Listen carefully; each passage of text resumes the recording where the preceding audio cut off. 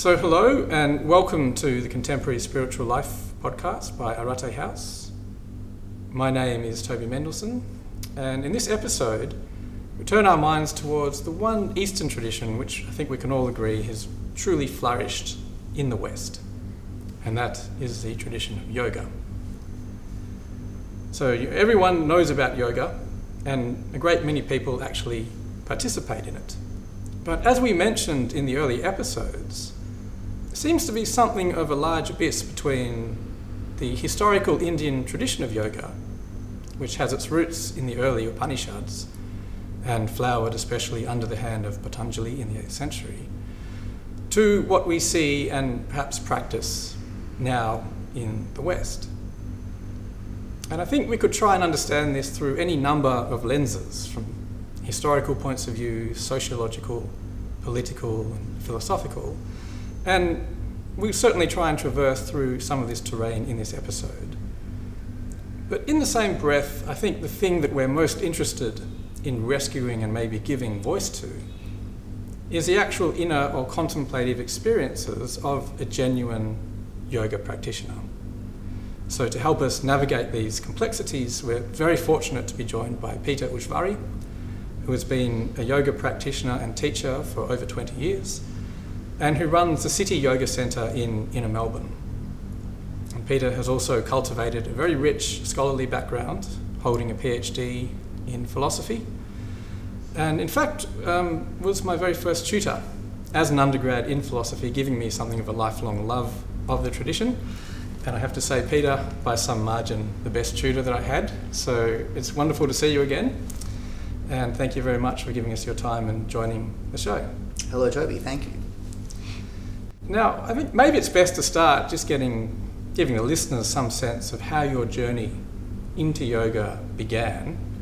I remember talking to you a decade or two ago, and I think it had something to do with martial arts. Is that correct?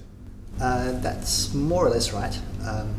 Let me first say that that introduction is perhaps a little bit undeserved. I wouldn't claim to be a genuine yogi by any stretch of the meaning, though it's something to which I certainly aspire. Perhaps as some kind of platonic ideal, maybe. But as far as your recollection goes, it's almost right.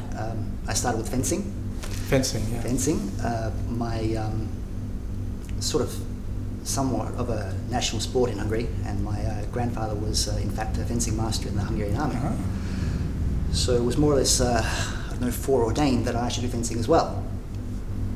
I remember I was about 7 when he started teaching me, though now that I look back on it, I think the foundations were laid a lot earlier than that. The first toy that I remember ever having was a little wooden sword that he made for me. Oh, wow. Yeah, so... And I think the first lessons I had were cleverly disguised forms of play. Anyway, under his guidance, I went on to fence competitively at a pretty high level. But in the course of that, I ended up injuring both my knees, so I had to stop. I talked to various physios and doctors and specialists, and they all advised me that unless I had my knees operated on, then I wouldn't be able to walk. Really? That serious? Yeah. Well, eventually in time, right? If I continued doing what I was doing. Mm. So I was in my mid-20s at this point, and though the thought of not being able to walk, let alone not be able to compete in the Olympics or something like that. So you were aspiring to compete in the Olympics as a fencer? Yeah. Wow. Yeah. That was all horrifying to me, of course. But on some intuitive level, I guess I must have known that the surgery would be even worse. So I decided to stop, at least for a while. I had become acquainted with yoga already through a family friend, Shandor Ramata, and he had offered to teach me a bit of yoga some years before, along with the inducement that it would benefit my sporting performance, which to a certain extent it did. After my injury, he also persuaded me that the yoga could heal that which was damaged, and sure enough, he was good as his word. What he neglected to tell me was that it might also, somewhere along the line, redefine my attitude towards competitive sport. So at some point during my convalescence, I decided to quit. Around about the same time, I became acquainted with martial arts through Aikido and later on Batodo, which is the art of the Japanese sword. So now that I was no longer training 30 hours a week, I decided to split my time between the yoga and the martial arts. So you see, it was nothing at all like some lofty ideal of becoming a genuine yogi. It was more pragmatic and self-interested than that. But nonetheless, there must have been tremendous discipline in aspiring to be an Olympic level fencer.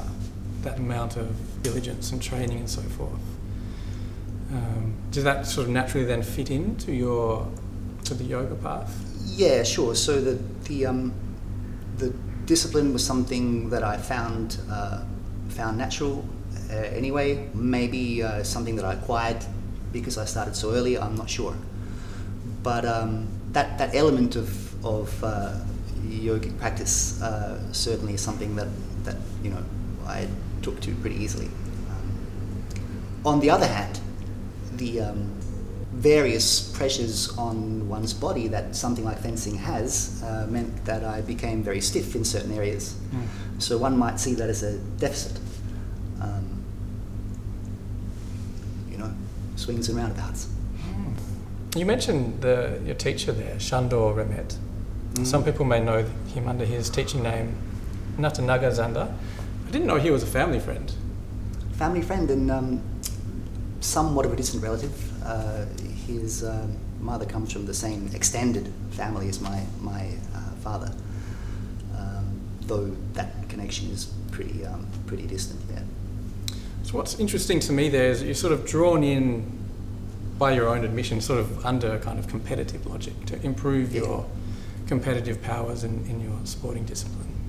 And also for very kind of material considerations, like to fix your knees and to kind of improve your bodily form and so forth.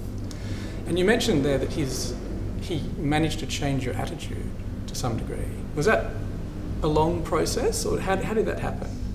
Subtle nudges along the way. Yeah. Perhaps that was intentional, maybe it was incidental, I'm not sure.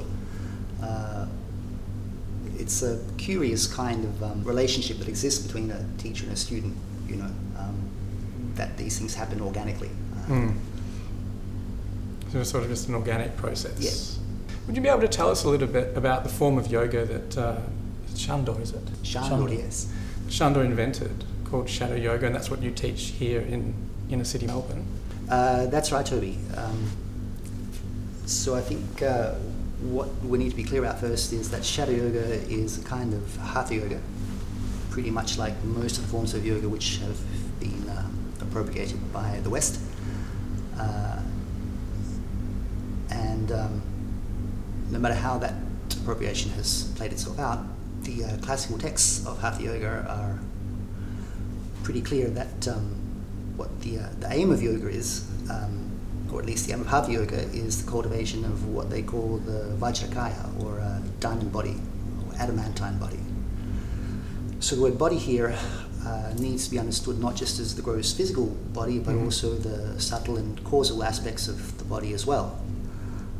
So what we're talking about is the conditioning or refining or the tempering, perhaps, of both internal and external power.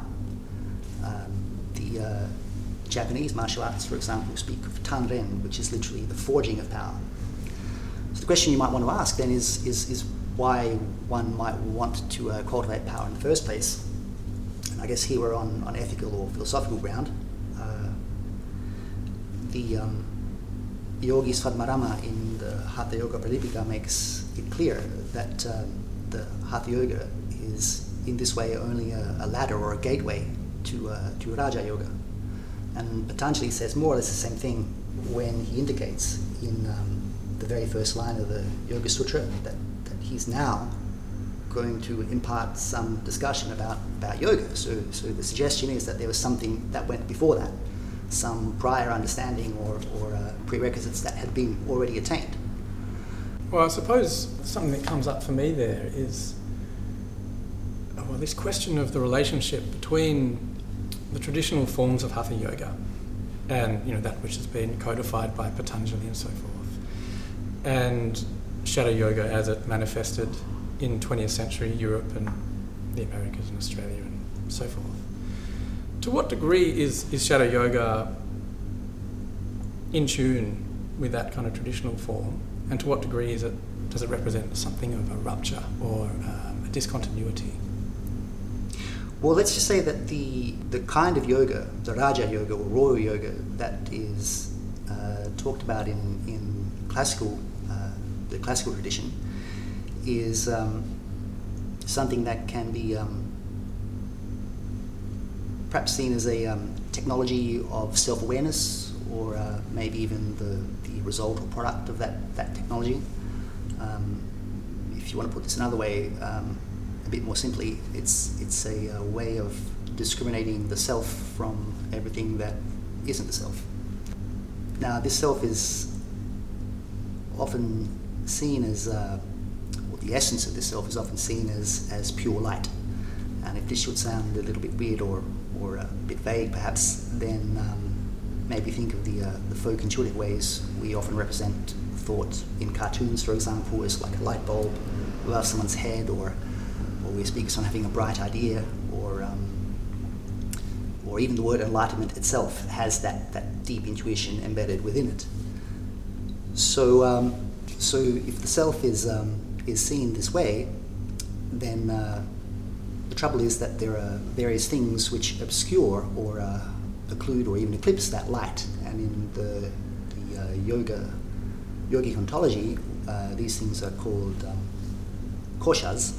The word is usually rendered in English as layer, but it's perhaps best seen as a kind of entrapment. So these entrapments are interweaving the gross, physical and subtle realms, and they regulate and integrate various life functions. So though they're seen as limitations, they're also essential parts of the human condition. So the first of these is the Annamaya kosha, which is the gross physical structure and also that which supports it. Then there's the Pranamaya kosha, which deals with the acquisition of power. The Manomaya kosha deals with the processing ability of the intellect. The Vijnanamaya kosha deals with the intuitive mind, and then the last one, the Anandamaya kosha, is about the acquisition of or the attainment of joy or bliss. So it's easy to see how people are, some people are hooked or obsessed with one or more of these levels, or stuck on some aspect of them. Just to clarify, does shadow yoga then more or less affirm that basic yoga ontology? That's right. So where I'm going with this is, if these things obscure the light, right? Obviously that which obscures the light also casts a shadow. And it's only by examining the effects of that one can reverse the process, as it were, and begin to remove those obstructions and return to the original light that shines through. Can I just clarify that? And I do apologise to our listeners. I don't have a great background in the yoga tradition. But if I'm making sense of that, it sounds like the light is the Purusha, the true self or the true mind. And these other koshas are the Prakriti. Is that correct? More or less. The yoga, of course, adopts the ontology of metaphysics of Samkhya.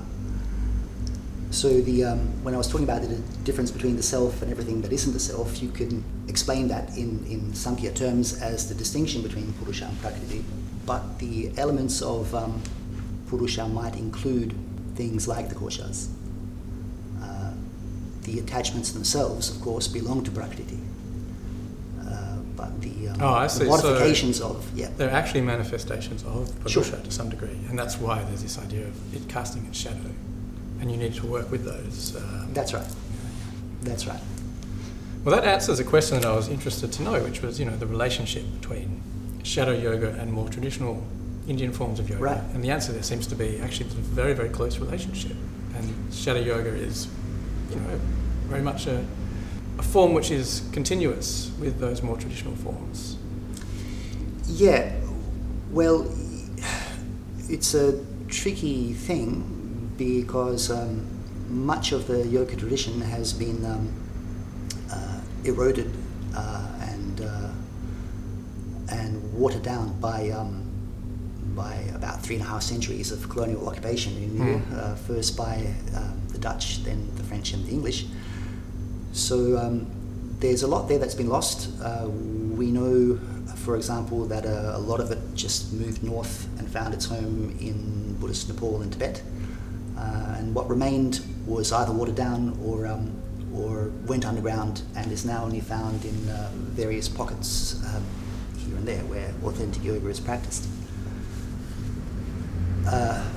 But you can see elements of this in other traditional arts, like traditional Indian martial arts or performing arts, like Bharatanatyam and Kathakali. And there are traces of this that you can find on visual representations in temple walls and stuff. So if you look at the artwork, it's there.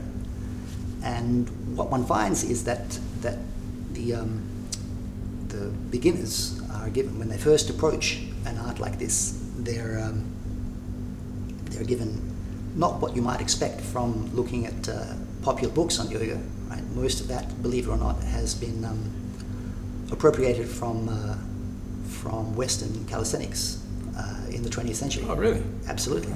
So any one of the sort of iconic yoga poses that you might see in popular yoga literature nowadays, well, none of that's in any of the classical texts. Really? Yeah. Wow. The classical texts, they list very, very few postures indeed. If you look at the Hatha Pradipika, they only give 15 or 16 asanas. The Gheranda Samhita lists maybe double that, and the Yogya Valkya talks about only 8. So, would you say that the asanas are maybe not that central in that? They're essential. They're essential, but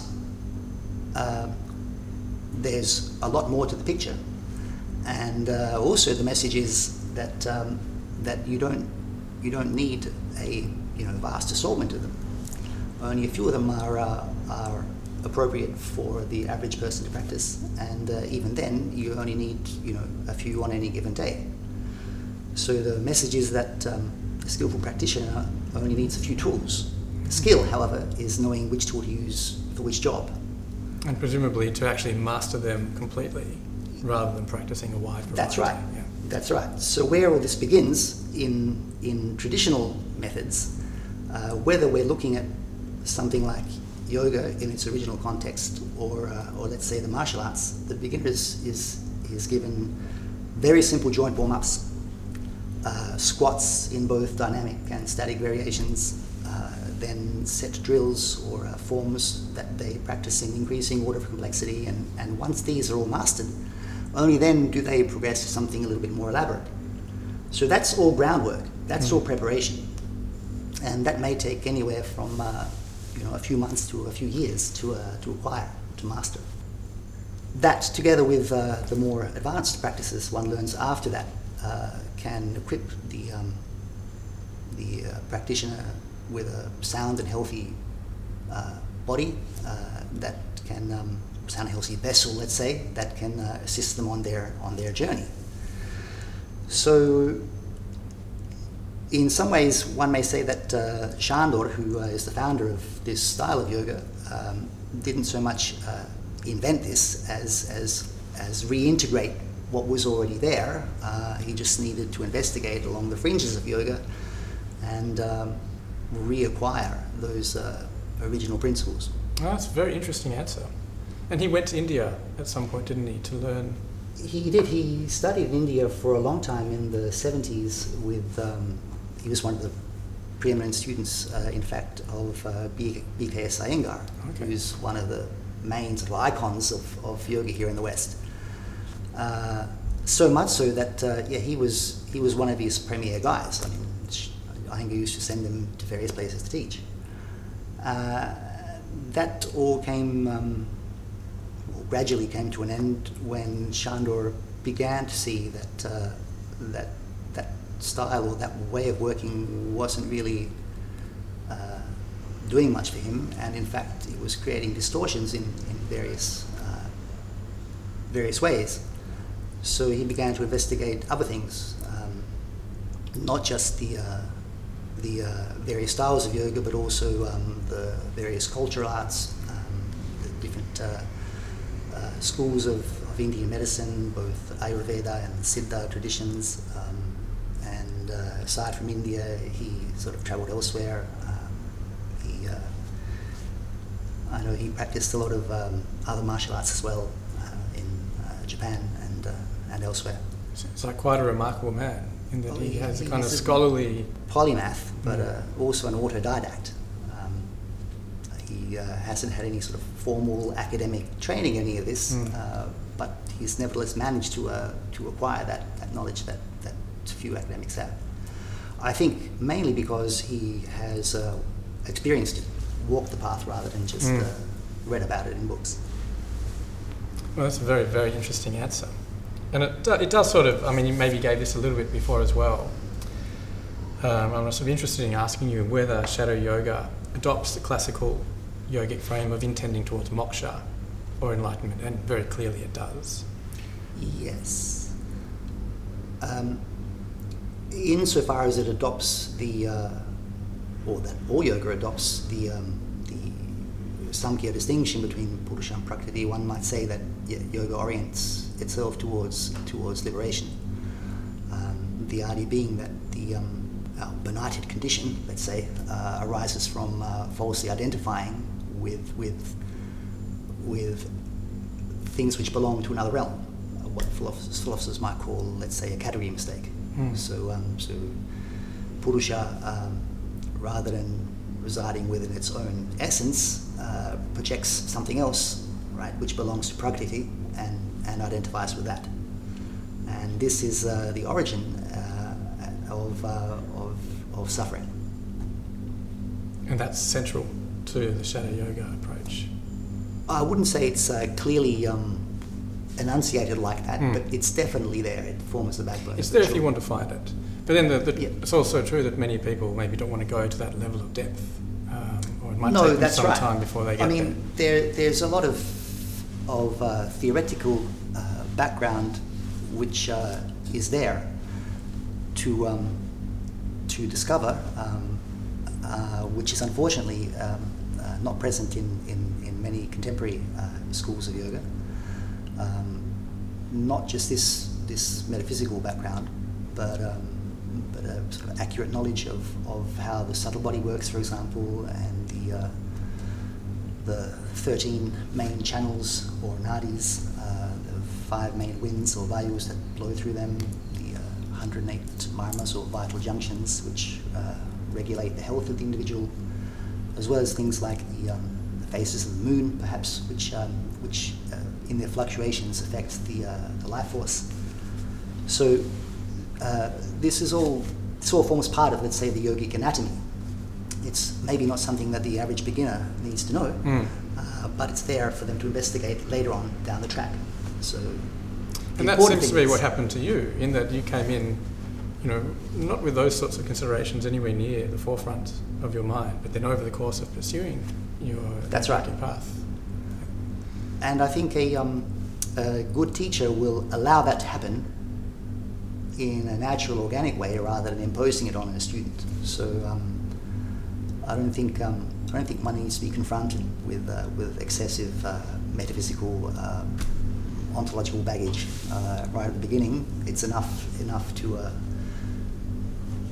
to consider just the sort of healthful or physical aspects of it, and then later on down the track, maybe one's curiosity is sparked by different things.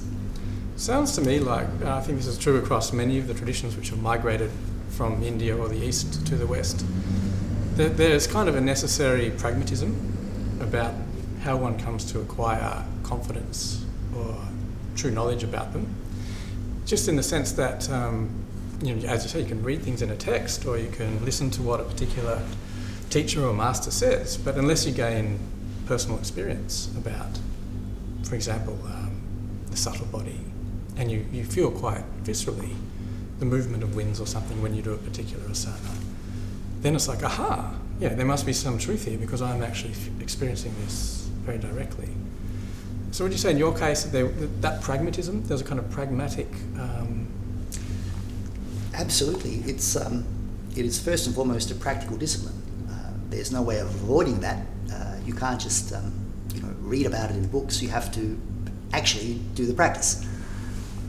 So as long as one is practicing in a way which isn't mechanical and unaware, that is to say, one is reflecting on the practice and making that somehow relevant in one's life, then these things start to show themselves. So I think the reason why we have this body of knowledge about the subtle elements, about the channels and the winds and so on, is not because someone cooked it up one day or just imagined it. They were empirical researchers who by dint of hard work in their investigation saw these things or experienced these things. So they're helpful as guides to someone who hasn't experienced them. But yeah, the practice needs to happen. Yeah, so it's one's own experience itself that makes it true or real or accessible, possible. I'm just shifting gears a little bit. As I mentioned in the introduction, Peter has a background in Western philosophy and was also a very fine teacher, taught me phenomenology as an undergraduate. I'm wondering if you see any interesting continuities between certain currents in European or Western thinking and what you've uncovered as a yoga teacher and practitioner. Certainly. I might look at my own understanding drawn from Western philosophy as some kind of blend of humanism and on the one hand empirical realism and transcendental idealism on the other, perhaps with a bit of Nietzsche's nihilism thrown in there too.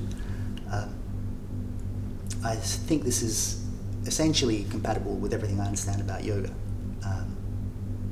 If I had to name a few thinkers who were especially compatible or somehow fit closely to that more closely to that tradition, I guess I'd name Heidegger somewhere in that list, especially with his notion of being as the essential ground of the existence of things. Though I'm sure Heidegger would pretty much dismiss all of yoga as far too metaphysical.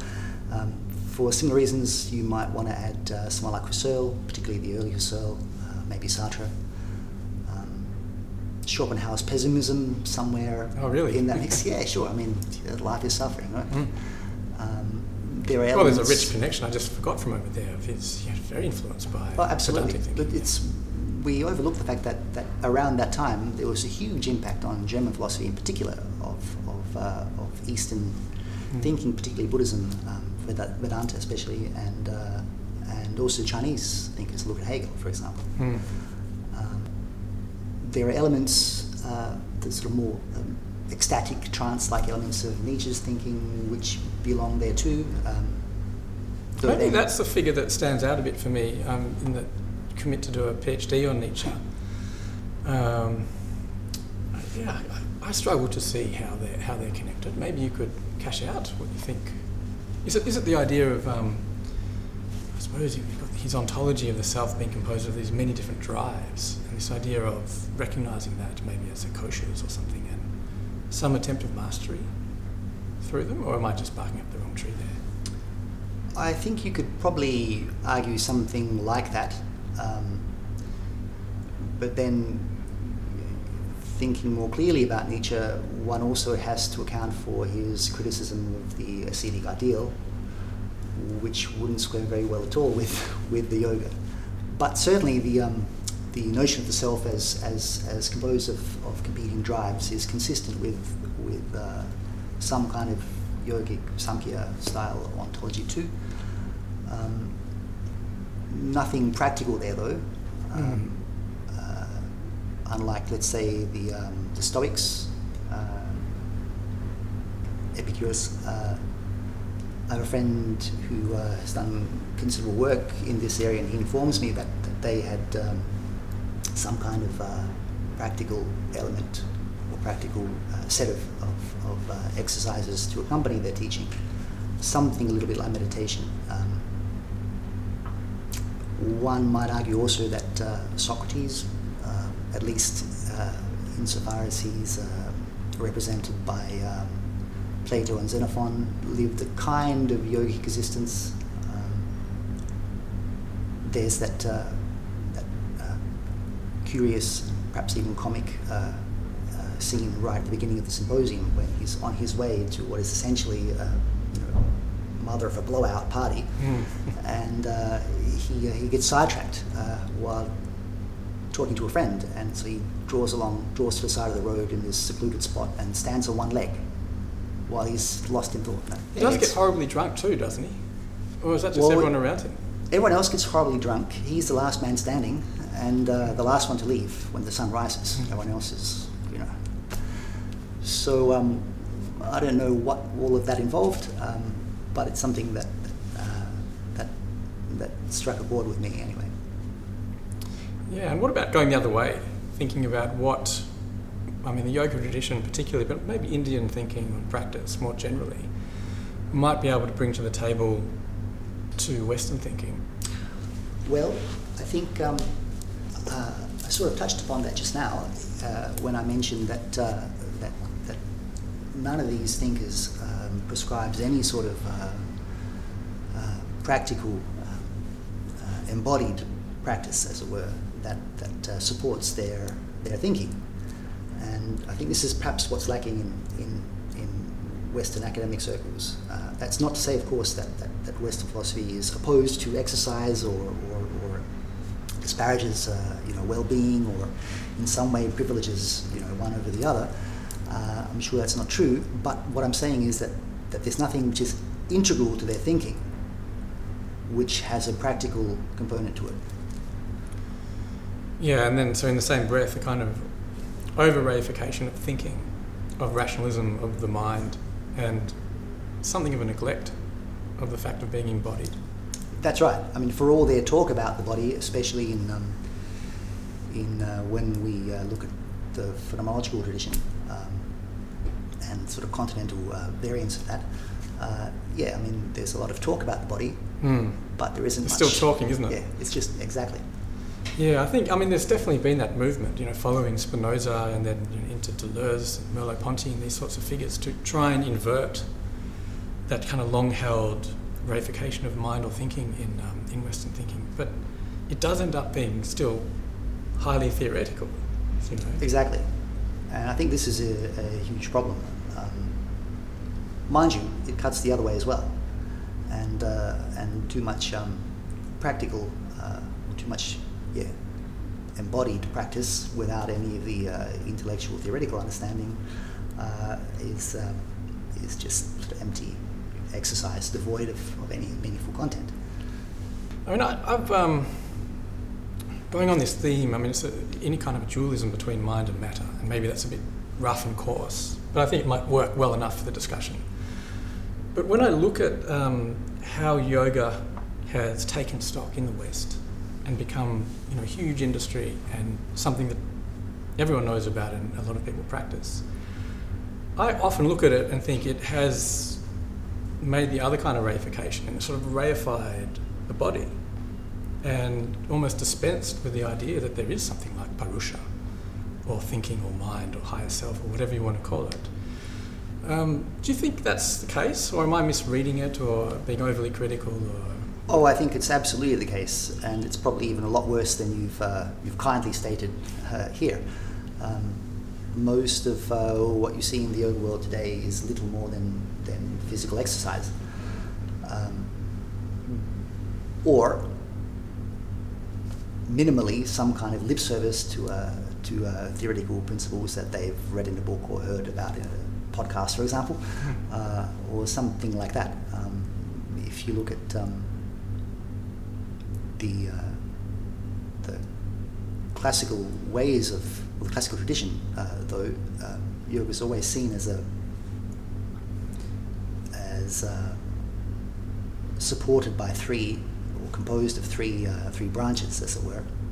And the first of these, the Bahiranga Sadhana, or external practices, include asana, the postures, which have been promoted here in the West almost exclusively, or exclusive to all others.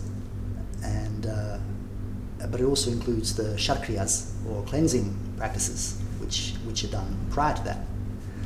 It also includes the process of Nadi Shuddhi, which is the purging of the subtle channels of energetic and psychic disturbances. But then we have the Antaranga Sadhana, or internal practices, which include pranayama, falsely identified in contemporary yoga as just breathing exercises. It's more correctly understood as the refinement and gradual restraint of all breathing, so that the life force can circulate freely within the channels. Then there's mudra and karana, the gestures and rhythmic movements which affect or influence the subtle body. And lastly, the Paramantaranga Sadhana, which is beyond all that, beyond form, and perhaps also therefore beyond the scope of this kind of discussion. But one can see from this that most contemporary yoga really only makes use of one part of the first third of these limbs, and the rest is either ignored or not even known about. And is that wholly bad, though? I mean, I look at it and one could easily be very critical of that for lots of reasons. For colonialist reasons, and for reasons of the kind of crass materialism and capitalism that's sort of rampant in our age. But I think one could also look at it a little more charitably and say, well, just doing asanas totally misses the point of what yoga is all about, but it's still beneficial. Or do you think maybe it's dangerous or problematic in certain ways?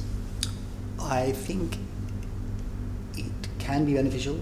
It can also be dangerous and problematic because, like I said before, these things are tools or a kind of equipment, and any kind of equipment can be used to heal and build as easily as it can be used to destroy, or the other way around. So there's an element of danger there,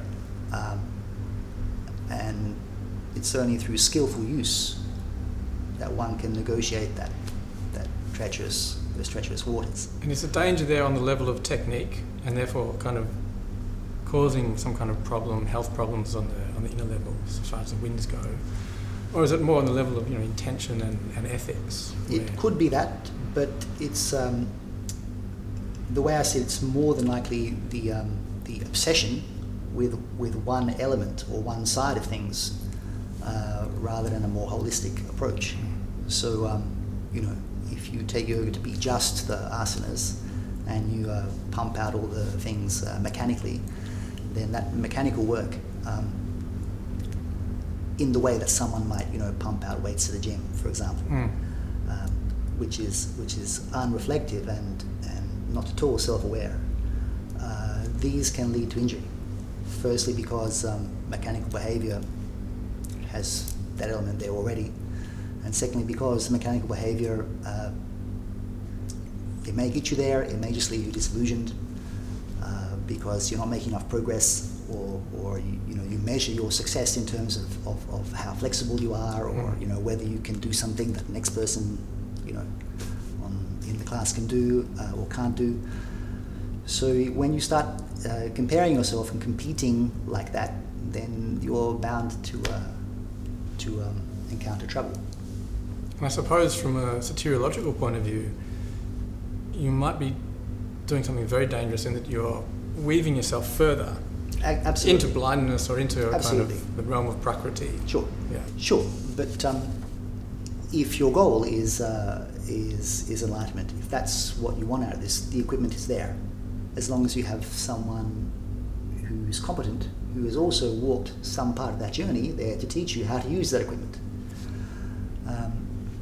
If you don't want enlightenment, if you just want to be healthy, then of course you can enjoy those benefits too.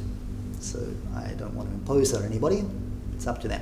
Yeah, so it can work on a more sort of temporal level. so long as it's under good guidance. It can work to some extent. Yeah. I mean, I've personally practiced yoga at the gym a little bit. I mean, I've got a background in sort of another tradition, but I found it pretty beneficial for keeping the pranas kind of smooth and supple and so forth. Look, I've taught at gyms before in the past, or to think of one example, lady rocks up. She's 16 weeks pregnant, and she says, "Oh, it's her first time," and the person at reception said, "Oh, they should do yoga," and their GP also said that yoga would be beneficial for them. So, in that gym environment, if it's your first time doing something like this, you could set yourself up for serious injury. And I'm not saying it's bad or wholly bad, but a lot of the time, we just have gym instructors or someone who's, let's say, a personal trainer, and they think, well, okay, here's something that looks essentially like a stretching that they do, so let's teach a yoga class. So there's definitely dangers there. It seems to be maybe a lot depends on the teacher, quality of the teacher. Very true. I've been extremely fortunate to find a highly qualified, preeminent teacher in the yoga, or also in the martial arts. I've been fortunate for the same reasons.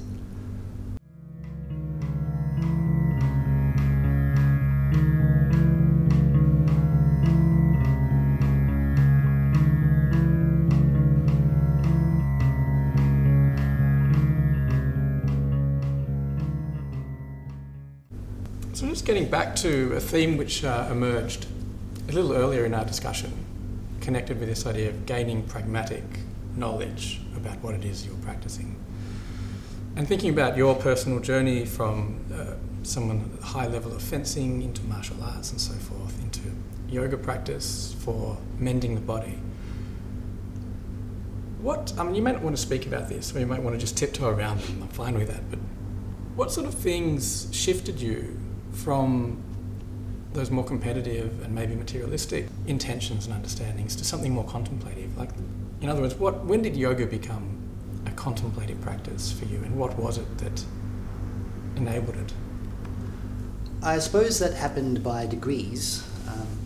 I was more or less already predisposed towards contemplation, being somewhat of a scholar as well. But principally what drew me to yoga were the what I saw at the time, the weirdly esoteric elements of it, which I saw as very strange and therefore in some way appealing or austere. But right. So it's sort of, you're curious to look Yeah. But like I said, gradually by degrees, I began to see that there was more to the picture. And along the way, my teacher, Shandor, gave me the occasional nudge to make sure I was on the right path. I can think of one example. Early on, we were sitting in a car, and I think I was complaining about some elements of the yoga practice that I found challenging or a little bit vague. And he turned to me, driving at full speed in traffic, and said, your problem, Peter, you were weighed down by too much skepticism. And this stunned me, because of course I cut my teeth reading Descartes and David Hume, and I was deeply impressed by scientific materialists, the rationalists, and I thought, well, surely you can't be too skeptical. Surely you have to begin with an element of doubt, right?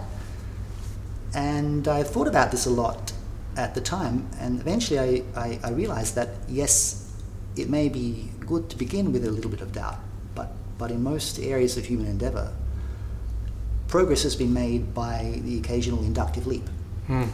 That's very nicely put. There needs to be a kind of openness and a testing in a way. So doubt can't be the sort of closed off rejection that one finds in much of Western philosophical skepticism. You have to challenge, but then you also have to maintain that openness to accept something that by empirical evidence works. Gets a little bit Kantian there, doesn't it? There's sort of some line somewhere, and then there has to be room for, an unknowability. Yeah. And your mind, you have to know where the line is, I suppose, don't you? Well, of course. I mean, we can't know everything, and that which we do know, for good Kantian reasons, we know because we are the sort of embodied thinking beings that we are. And while this presents us with various limitations, it also at the same time provides us with the very material to research, and also by that same token the tools with which to conduct that research to overcome those limitations.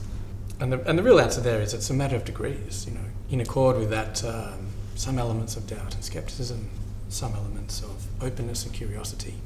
And what ends up working. Yeah. Patanjali even says this in the first book of the Yoga Sutra. There are various methods or various ways which can help you get to the goal. You can try, for example, devoting yourself to God. If that works for you, fine. But if that doesn't work for you, then move on, find something else. He's pretty clear about this. It's very much a pragmatic discipline. And one thing I've personally learned as more of a Vajrayana Buddhist practitioner, which again, learned very, very slowly as a matter of degrees in the same kind of way, is this intricate and very subtle interdependence between various meditative states and the subtle body. Now, this is clearly axiomatic in the forms of classical yoga and Shadow Yoga, which we've spoken about. I wonder if you could speak to that interdependence, without taking 5 or 6 years to run through everything, and maybe just try and speak about when you talk about working with the shadow, what is a shadow yogi or yogini trying to achieve there?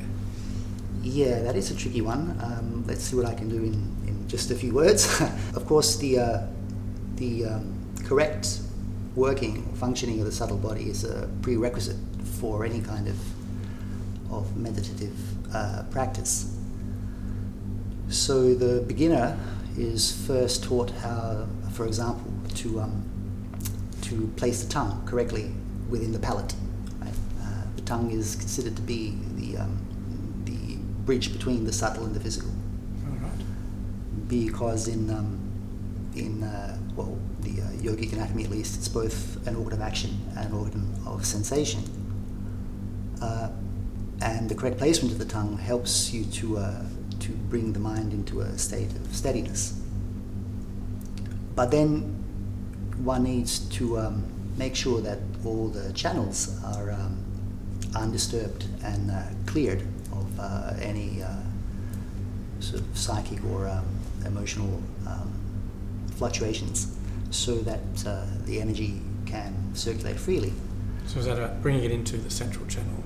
Well, that's the next stage where those circulations are drawn into the central channel. Yeah.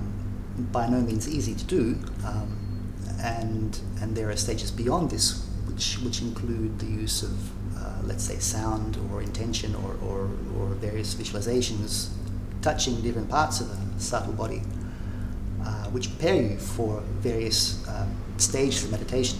Now, it's difficult to talk about this because we're here approaching an area which is largely beyond the conceptual framework. So if you look at Patanjali, for example, he talks about various stages of meditation, the first of which is Samprajñata Samadhi, that stage where there's still an object of thought. So the thoughts arise, but they're no longer conditioning the thinker, the one who is aware of them. The stage beyond that, the Asamprajñata Samadhi, and these distinctions I think are also adopted later by Vedanta, is without object. So if we don't have any sort of conceptual or discursive thought going on, one can only sort of make hints along the way or point in the right direction, and hopefully, one will get there. Like I said, it's tricky business, and certainly not something that the average beginner is ready for, unless they already know how to sit and already have done the clearing, the cleansing, and the groundwork that Patanjali has assumed exists prior to the discussion of yoga. Interesting. So it's working on the more gross and then subtle levels is really just clearing the ground for a more formless. There's a refinement from that begins with the gross and leads through the less gross through the subtle. Does it ever go the other way, so that one might access something which is, more, let's call it Purusha, something like Purusha, that one can then use as a method to clear the channels or purify the body in some way?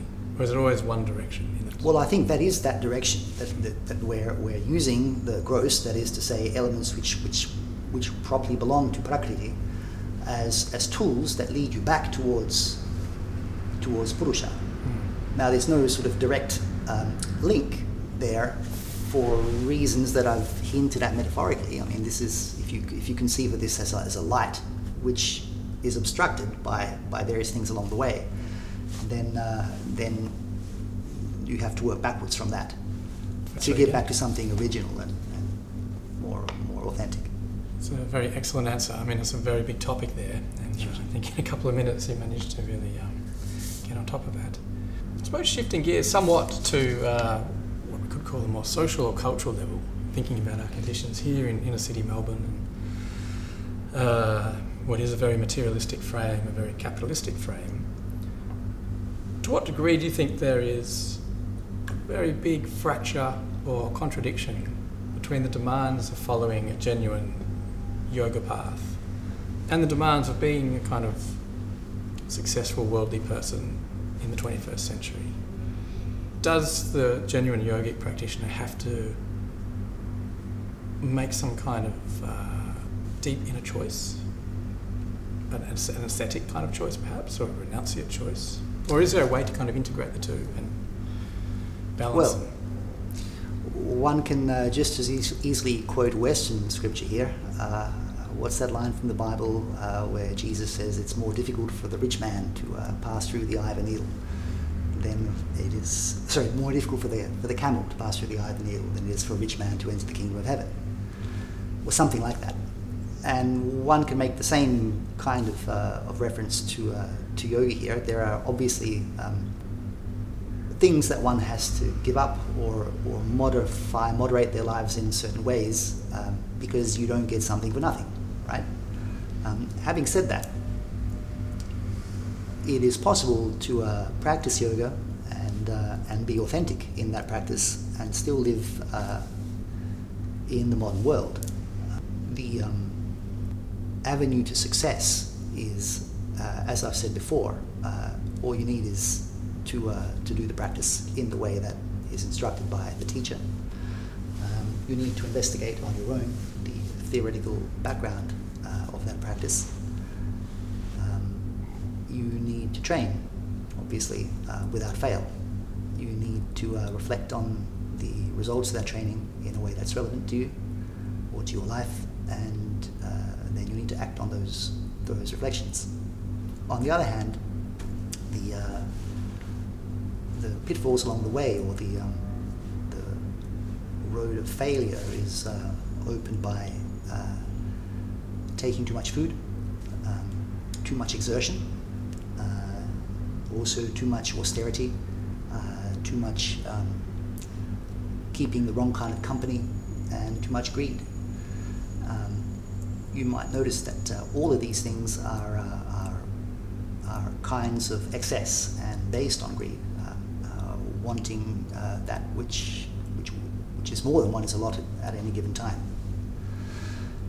So Patanjali talks about the restraints and observances. The most important of the observances, as far as the yoga is concerned, is the restraints, the yamas, is ahimsa, or non-violence, especially non-violence to oneself. So I touched on this a little bit before.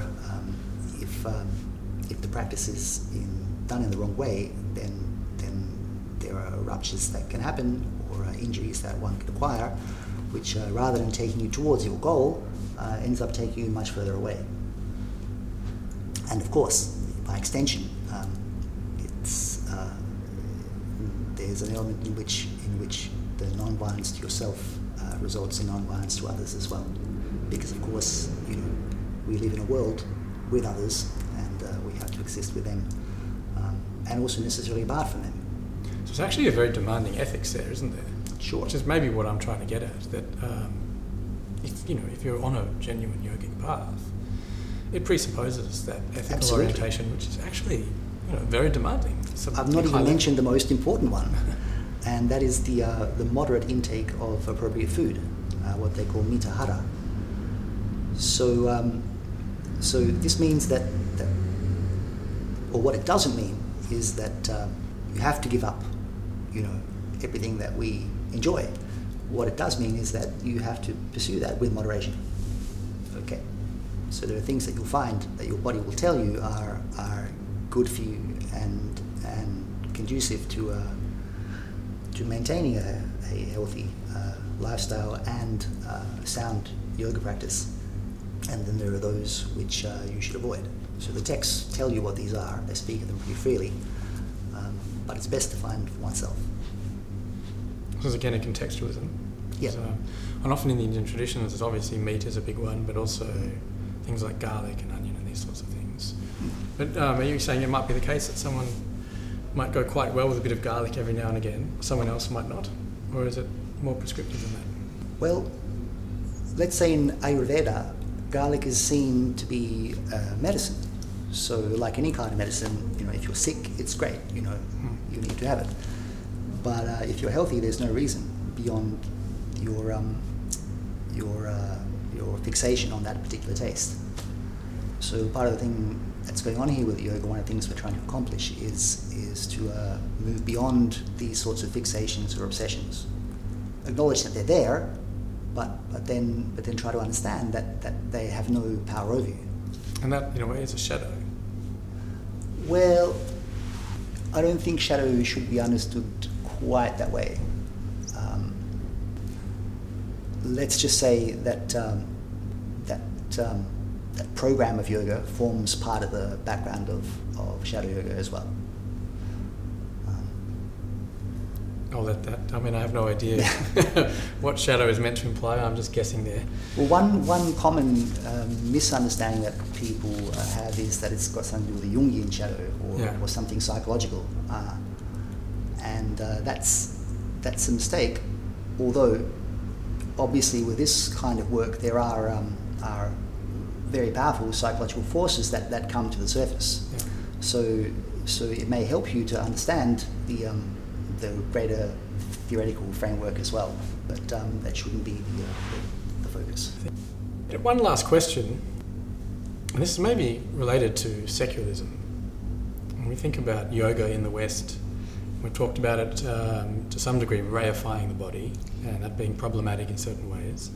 I think we could also agree to some degree it's had to kind of desacralize in order to present itself as something that is accessible and open to people who might have very secularist leanings. And that kind of implies stripping all of the more cosmological and esoteric and spiritual elements which conflict with a more scientistic, I'll call it scientistic rather than scientific, view of reality. So I suppose the question is, if going back to people who work in the city 9 to 5 and they come to their yoga class when they finish work, is it in some ways a sacred space for them to step into? Does it represent an almost imagined space of trying to connect with a sacred that has long been lost in the West? It can be, but I think what is often the case with the Western practitioners of yoga is that they project their own ideas of what that feeling of the sacred might be like onto their experience, and that's a mistake as well. Like I said, have tried to say, yoga is a practical discipline, but whichever way you cut it, in its autochthonous context, it has a religious background, and there's just no escaping that. And I think that element of, or that devotional, let's say spiritual element of that can assist the practitioner, but it is by no means necessary. So one doesn't have to live like a monk.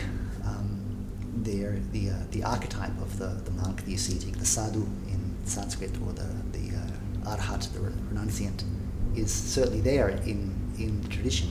But then, on the other hand, a lot of the classical texts are written as dialogues between an ascetic, let's say, and a householder. So the message there is that yoga is really appropriate for everybody. That doesn't mean that all those ritual elements have to be, ritual devotional elements have to be employed, but the cosmological, metaphysical, theoretical understanding that the space has to be there for that to coalesce gradually, to form part of the framework for the practice. I suppose that does happen from time to time, where almost a bit like your own case, where someone comes into a studio and, with certain expectations in mind, or maybe certain fantasies in mind, but over time those fantasies or imaginings get disabused, and what begins to grow and prosper is something which is more of a mature understanding about what they're doing and what the tradition of yoga might offer them, and so forth. Sure. So there's people often ask, well, why do you take off your shoes when you enter a space like this, for example? And there are obviously practical reasons why you might do that. Let's say in martial arts, if you're practicing on mats which you can't wear shoes on, for example. But then there's also something subtle that's going on there too. You're taking off, divesting yourself of that part of your life which belongs elsewhere, which belongs out there, when you're entering a space like this. But that it may leave imprints unconsciously, but that really only works if you take the time to reflect on that. Well, that's actually a very nice way to end. I hope all of you take your time to reflect on actually very profound words, Peter. I'm not sure I was expecting this level of profundity. I wish I'd done a little bit more reading before the interview, because you really covered some very fascinating terrain. So I thank you heartily for your great responses and for your time. Thank you, Toby. It was my pleasure. And if you want to learn yoga with Peter, his studio is in the city, in Carlton in the city, on Queensbury Street. It's called City Yoga? That's right, City Yoga. It's right on the corner of Queensbury Street and Leicester Street. For those of you familiar with the area, very close to Melbourne Uni and the Victoria Markets. And there's a website too, which we'll put up under the link. It's cityyoga.com.au. And so that's all we'll say for now. Thank you very much for listening, and stay tuned for more podcasts at Arate House.